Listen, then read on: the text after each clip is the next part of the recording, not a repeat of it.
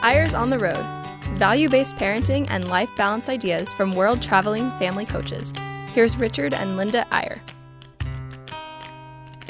And we are back with Eyres on the Road today, midsummer, and we're talking about a topic that is perfect for right now because we are gathering our grandchildren at our place up at Bear Lake this week for a reunion.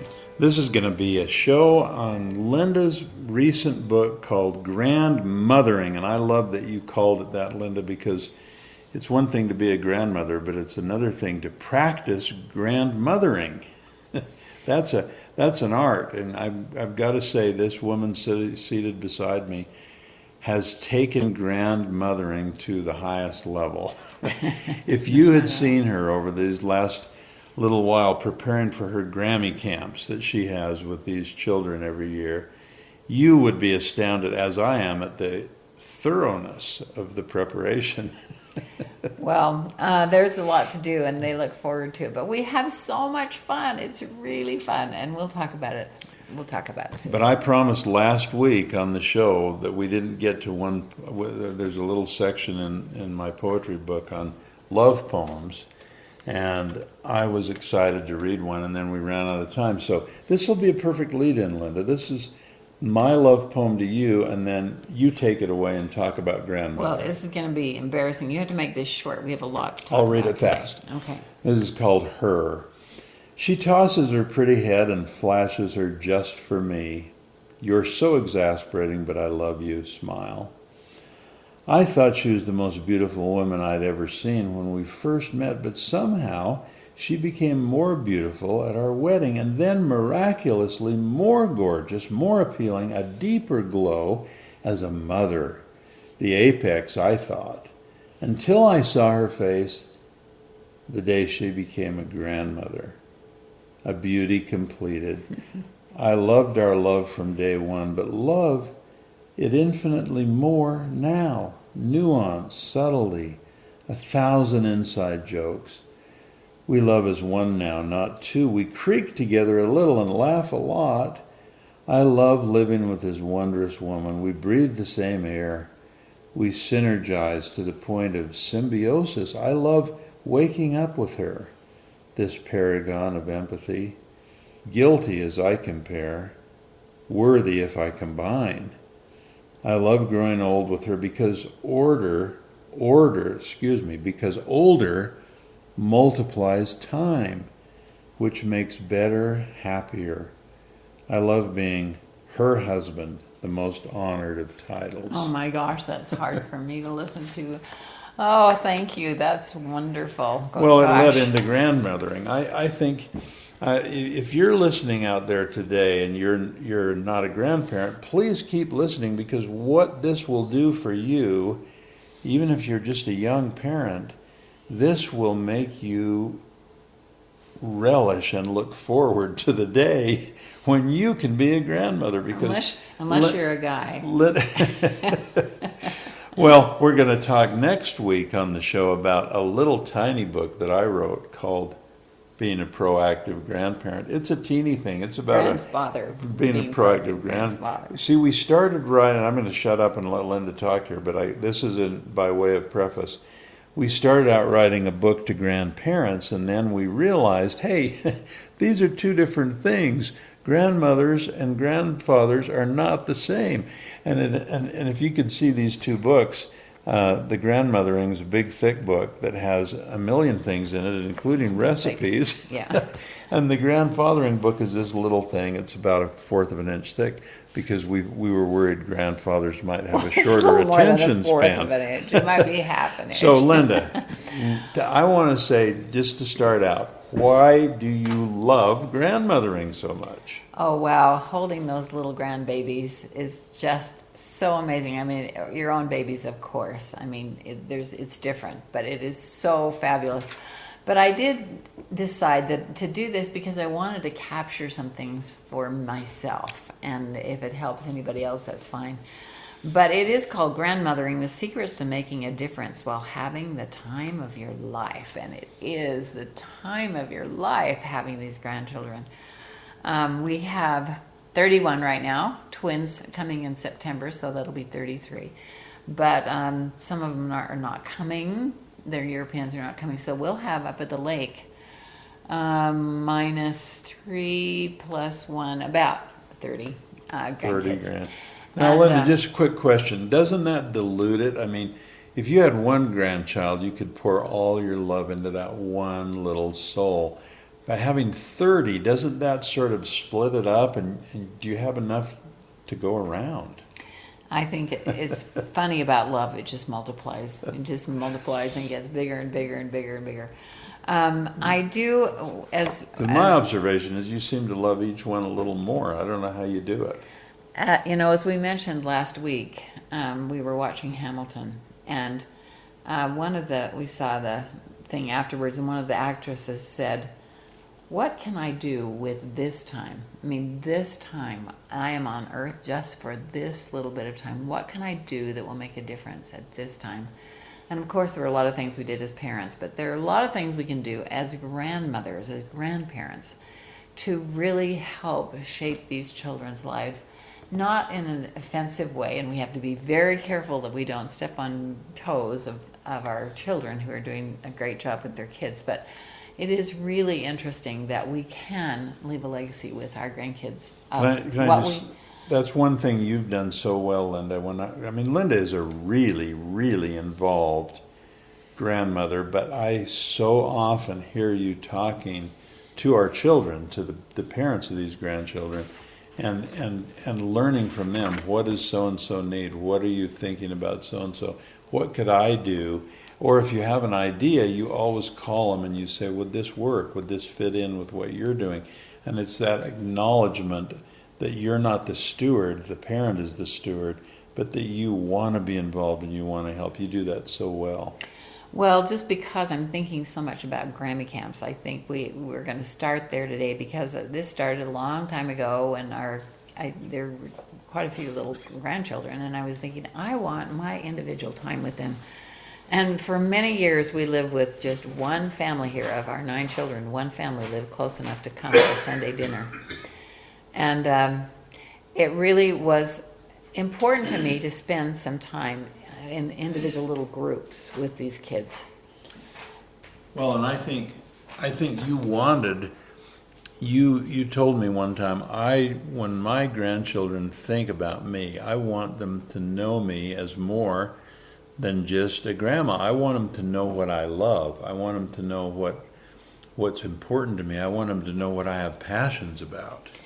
Well, and that's why I decided to do this. I suddenly thought, I don't know if my kids even know that I was a music major in college, or that I played the violin, or that I played the piano a little bit. And I thought, I love music and I adore art. If I had to do it over again, I probably would major in art history. But I love music and art. So the last few years, I have been sending them about a month before Grammy Camp. I've just gone onto Spotify. You can do it any app that you have that'll do music. iTunes or whatever, but I've made a little list of music, of classical music that I love. And I send it to him. This year there are 8 pieces of classical music and 5 pieces of art, and I send him the art to just online. Isn't it amazing, this wonderful world where I can send this to London and Zurich and Hawaii and New York City, and it is absolutely amazing what you can do because you have this great resource. So anyway, I just send them a list of the things that they need to listen to in the car, wherever they are, and they all have kind of listening things. The little kids have to be shepherded by their parents. But it really is so fun, even down to my little Tootsie. I mean, she's 14 months old, and she came up to me the other day and said, "Mona Lisa." That's one of our art pieces this week, Mona Lisa. So when we're together, and it's gotten to just a few hours. I used to do an overnight with all of them and everything. There's just so many we can. So usually it's just a few hours, but an overnight with one of them during the time that we're together up at the lake. And it is so fun to see them, and actually it's money for music and art. I pay them if they know the name of the artist, and if they know the name of the piece and the name of the composition and the composer. And we just have so much fun with those little kids. Now, as the kids have gotten older, now we have 9 teenagers, 9 high school kids right now. But they are doing it too, and I'm just going to throw them gummy bears. It's too expensive to do with them. But they like doing it. They have fun. It's not a competition. It doesn't matter if they don't know it all or anything. We just laugh and play with it and have such a good time. I wish you could see these Grammy camps because they're by age group. So you'll have, 3 or 4 kids roughly the same age and their cousins. And part of Linda's goal, I think, has always been to make them feel like, hey, being a cousin, that's almost like being a sibling. It's much more than being a friend. And we're trying to bond these kids so that they'll always have that closeness to their cousins. And it's only grandparents that can really do that. Yeah. And it's also, I feel like, my job to have them memorize some things. I have a favorite scripture that all of them know. This year they're memorizing a Shakespeare quote. And there's a little one-sentence thing that my mother said that is just so magnificent that every child is going to memorize because she was a farm girl extraordinaire. Well, and that's the other thing you do so well, honey, is you see yourself as the trunk that links the roots and the branches. And so when these grandkids come to Grammy Camp, they always get, and you do this all year, not just at Grammy Camp, but they get a serious dose of who their great-grandparents were, who their great-great-grandparents were, what those people did, what their sacrifices were, what their joys were. And it's a linkage for these kids. And this year, we've been doing a lot. This year, we're just concentrating on one with each group because, so many names they can't do. They knew the order last year, but this year, they've probably forgotten by now. But this year, one group is doing my mother. And they're each doing a story from my mother's life. And then that's going to be great. We are going to make costumes out of plastic tablecloths. I am not a crafty person, but somebody gave me this idea. And we're going to make plastic tablecloth costumes with cowboy hats and all this fun stuff. The moms are going to come and help the kids create this with tape and plastic things. And then they're going to tell their story. And it really is going to be so much fun. Different kids can do different things, but I do think it's so important to plant a love for our own parents and our grandparents, people that we knew and they will never know because they're gone, in the hearts of these beautiful children. So we have so much fun at Grammy Camp. Well, it's their link to history, and it gives them resilience, it gives them strength, it gives them power. But Linda, a lot of grandmothers listening and people that are anticipating grandparenthood are saying, yeah, well, I can see that intense time at Grammy camps, but what do you do in the normal, day to day? How do you stay close enough to them that they really trust you? Because all of our children live so far away, I do think it's important at least once a year. And some of you have kids that live on the cul-de-sac with you, which is so great. But once a year to have a private little Grammy date with each of the kids. And I'm trying to do that now. And it doesn't take a long time, but I learned so much from these kids. Usually take them to lunch or somewhere just where take you them can lunch. talk. When we're in Hawaii, we take a walk downtown, and then we have lunch. I have questions for them, and one of the funny ones I remember was at Camden when he was 11. I said, "What do you like best about your mom?" And he said, "Oh, she's so good at talking. She's really good at talking." And then I said, "Well, what do you like least about your mom?" He said, "Same thing." She's so talking to everybody all the time. Another thing you do Linda writes down. You gotta record the things grandkids say at different ages because they're so entertaining and it's so insightful what they will say to you. And they'll say things to you as a grandmother that they may not say to their own mom. Yeah, absolutely. I took a little 10-year-old poem recently and had the most fun. And we will actually, I'll tell you the result of that after this break. Take a little break and we'll be back. I'm going to ask Linda some of the questions I bet you listeners want to know about the ultimate grandmother. We'll be right back.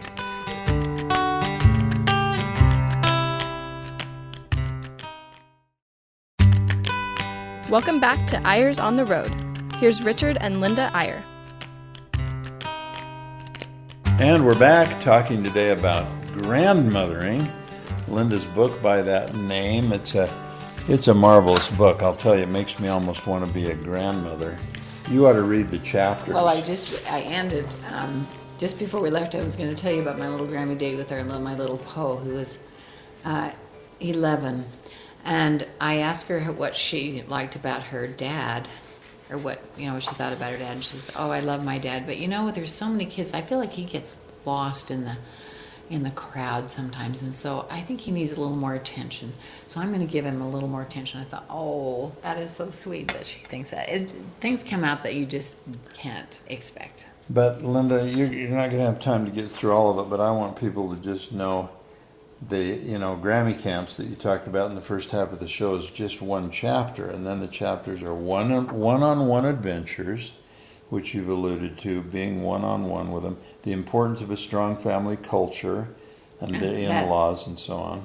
Well, the family culture is really just about telling ancestor stories because it's so enriching to their lives. I mean, we've talked about this before, but if they know that they have strong ancestry that is in their blood, it gives them a lot of confidence and resilience when they have hard experiences. But come back to some of these, but I just want people to hear the chapters. Chapter 5, adding in-laws and babies. Chapter 6, when things go wrong. There's a lot in that section. Chapter 7, the secret ingredient that gives your grandchildren grit. And that's about these ancestors. Chapter 8, what about you? What about you as a grandma? Are you taking care of yourself? Are you writing your own story? Chapter 9, the entitlement problem. Chapter 10, times to remember and the joy of reunions. So pick up on some of those. Well, I think adding in-laws is really interesting. Yeah. It's really interesting because you're bringing another culture into your family. Right.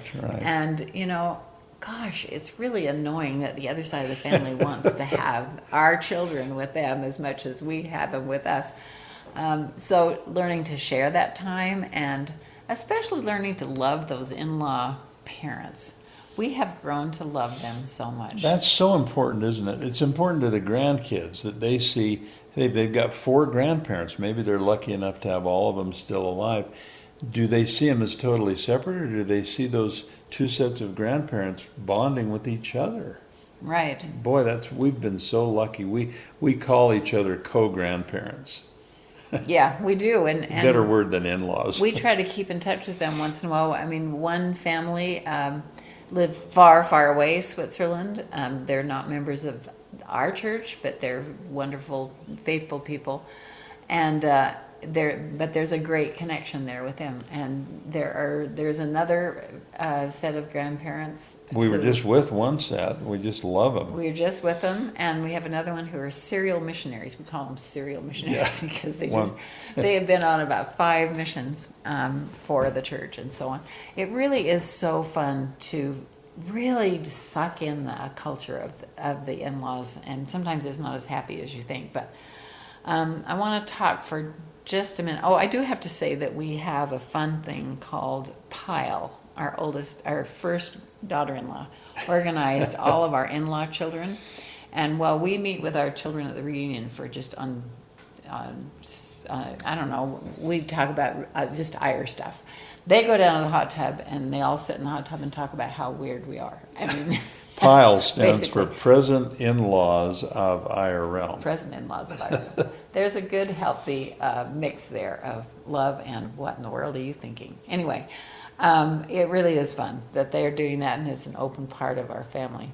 But I do want to talk for just a minute about when things go wrong, because I think we're making this sound like everything is just hunky-dory and really wonderful. And sometimes when grandparents are the most needed, especially grandmothers, is when there are problems. Right, and there's always problems with grandchildren. There are always things in how much do you say and how do you help parents without being overbearing and so on. I think is a really important thing. Worry is another thing that we spend a lot of time doing as a grandmother. And the whole thing of, but if not, I mean, we have these things in our minds where we want our children and grandchildren to be a certain way or things to happen a certain way. But I think there's a great story in the Old Testament about Daniel in the lion's den, and he said, I'm going to go there in the lion's den, and I think the Lord's going to save me, but if not, I'm ready to go. And I think "but if not" is a really good term for us as grandparents, because we can't control anything, really, and we have to be ready for the "but if not." Do you think, Linda, because I watch you with these grandkids and they're so bonded to you, and they look at you with such love and such trust. This is kind of a delicate question, but I think it's an important one. Do you think that they sometimes share things with you that they might not feel comfortable sharing with their parents? And is that a good thing or a bad thing? Well, I think it's just little things. I don't think it's big secrets or anything, but that sweet little poem speaking of poetry, yeah. She goes by Poe, saying that she thinks her dad needs a little more attention and love, because he's kind of feeling left out. I mean, those kind of things are so sweet, but it's not anything that, somebody else doesn't know. And I do think that there are a few little things that kids have told me that I probably wouldn't share with their parents. Actually, no, I would. I would tell them I don't. anything. I mean, what I'm thinking of is when I can kind of have a little social distance here, and I watch you when you're with these grandkids, and I think part of it, and this would probably apply to almost any grandparent if you make it happen this way, they totally trust you, and they know you're not judging them. They know that you love them. I would say if you could somehow get in their minds, Linda, they somehow know that they could never do anything that would diminish your love one iota. They feel it so strongly, and it gives them a kind of a comfort and a kind of security.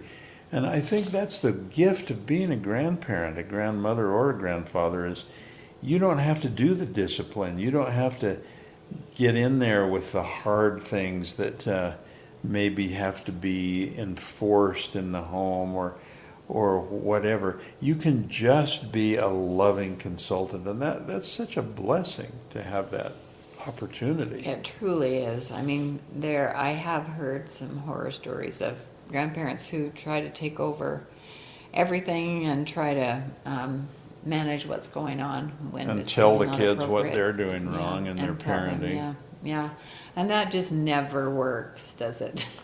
The only thing, I mean, sometimes my kids are saying, well, why don't you tell me what I'm doing wrong? Just tell me how I can do this. And I said, honey, you are doing a great job. You're doing the very best you can. And, once in a while you give them a suggestion, and if they ask for it. Because they've asked for it, yeah. Right. Because they've asked for it. But I think the thing they need more than anything is just encouragement and letting them feel your faith in them as a parent. How do you, when you are some distance away from grandkids, how do you stay in touch with them? Is it social media? Is it texting? Is it phone calls? How do you do it? All of the above. And, now many of those teenagers have phones now. Not all of them, but many of them do. And they all have email. And the one that does not have a phone yet... They don't pay any attention to email, though, do they? Well, but the one that does not have the phone, I emailed him something to him last week, and he immediately answered me back. And I was surprised that he was there. And then we have another granddaughter who is a little bit not socially awkward, but she just is kind of in herself. And her mother said she just sits by her phone and waits for a text from you. I said, I didn't know that. Okay, well then we'll just go for it, because there are so many wonderful ways to communicate with kids now that's not just verbal. It's in writing and online. You can share things online. I just texted something about the cosmos to McKay last week because he's so into that right now. And he wrote back immediately and said, "Lou, thanks, I really like this." It really is interesting if we just turn our attention to them. It's so easy to just, life doesn't stop when you become a grandparent. You still have a lot to manage, a lot to do. But if we really focus on what do these grandchildren need and what does this one grandchild need, I think it's really helpful. And we love having an occasional time where we'll take our child and the spouse to dinner, and we'll just essentially say, tell us more about your kids. We want to be proactive grandparents, but we need to know what's going on. And we'll go through the kids one at a time and have them tell us, what are they doing well, what are you worried about with them, what are the struggles they're having, what are their gifts, what are their aptitudes. It's kind of like a wonderful personnel meeting. It's like we're brainstorming, we're focusing in on this child, and we know the parents know intimately, they know so much more about that child than we do. And the more we can extract from them, the more questions we can ask, the more we can find out what motivates this child, what are the things that, how does he do in school, and which subjects are his favorites, and so on. And the more you know, the better you can be as a backup, as a support mechanism, as someone that's trying to help as a consultant, and so on. And then I notice something you do often, Linda. It's all about favorites. What is your favorite subject in school? Who's your best friend? What are the things that you like most? And kids love to be asked that by their grandparents. Yeah, actually, when we get together at Grandma Camp with the older kids, the teenagers, and then we have now a group of married kids. We have 2 that are married and one that's going to be married soon. And I'm then going to some perform college the marriage. kids. Well, that's another story. Our dinner that we have with them is going to be all about questions. I just ask them, and the teenagers, we do this too. Okay, think of your best question for somebody that's sitting at this table. For another cousin or whatever? Yeah. Yeah. For somebody that's sitting at the I table, see. when we're having dinner with them. Right. What is your best question? Because that's what really brings out the comments. And maybe it's just not directed at one person, but our best question for the group. And it really creates a great conversation. So it's not awkward. It's not just talking about their favorite song or whatever. It's really talking about them and the world and what they think. And that's what you want out of these older kids. Yeah, you sure do. I mean, the deeper you can get, it's the more you know, the better consultant you can be and the better questions you can ask them. And I love what you just said, Linda. I mean, we sort of tend to interrogate. I do. When I'm with grandkids, I'm asking them so many questions. And what a great thing. I've got to learn from you and say, okay, I'm done with my questions. What are the 3 best questions you can think of to ask me? So that you're trying to get that two-way interest going. Yeah, and sometimes it's hard, but they have time to think because it's a big group. And as they get older, of course, it's easier for them because they're more mature. We've only got 1 minute. Linda, what's your final advice to grandmothers and people who will one day be grandmothers? Well, just be sure you take care of yourself. I don't love exercise, but I do. I have just had a knee replacement. You know, we get older and creaky and things happen. And I've taken better care of myself than I have my whole life because I've had to take care of this knee. But I do think it's so important that we feed our own souls, read something wonderful every day, and try to get some exercise and take care of your body, and your mind as well. It really is the most important thing. That is a great note to end on. It's not being a great grandparent is not about changing your grandkids. It's about changing yourself. So good luck with that. Thanks to all of you for listening. We'll see you again next time. Next time it's on grandfathering. Tune in. See you next week.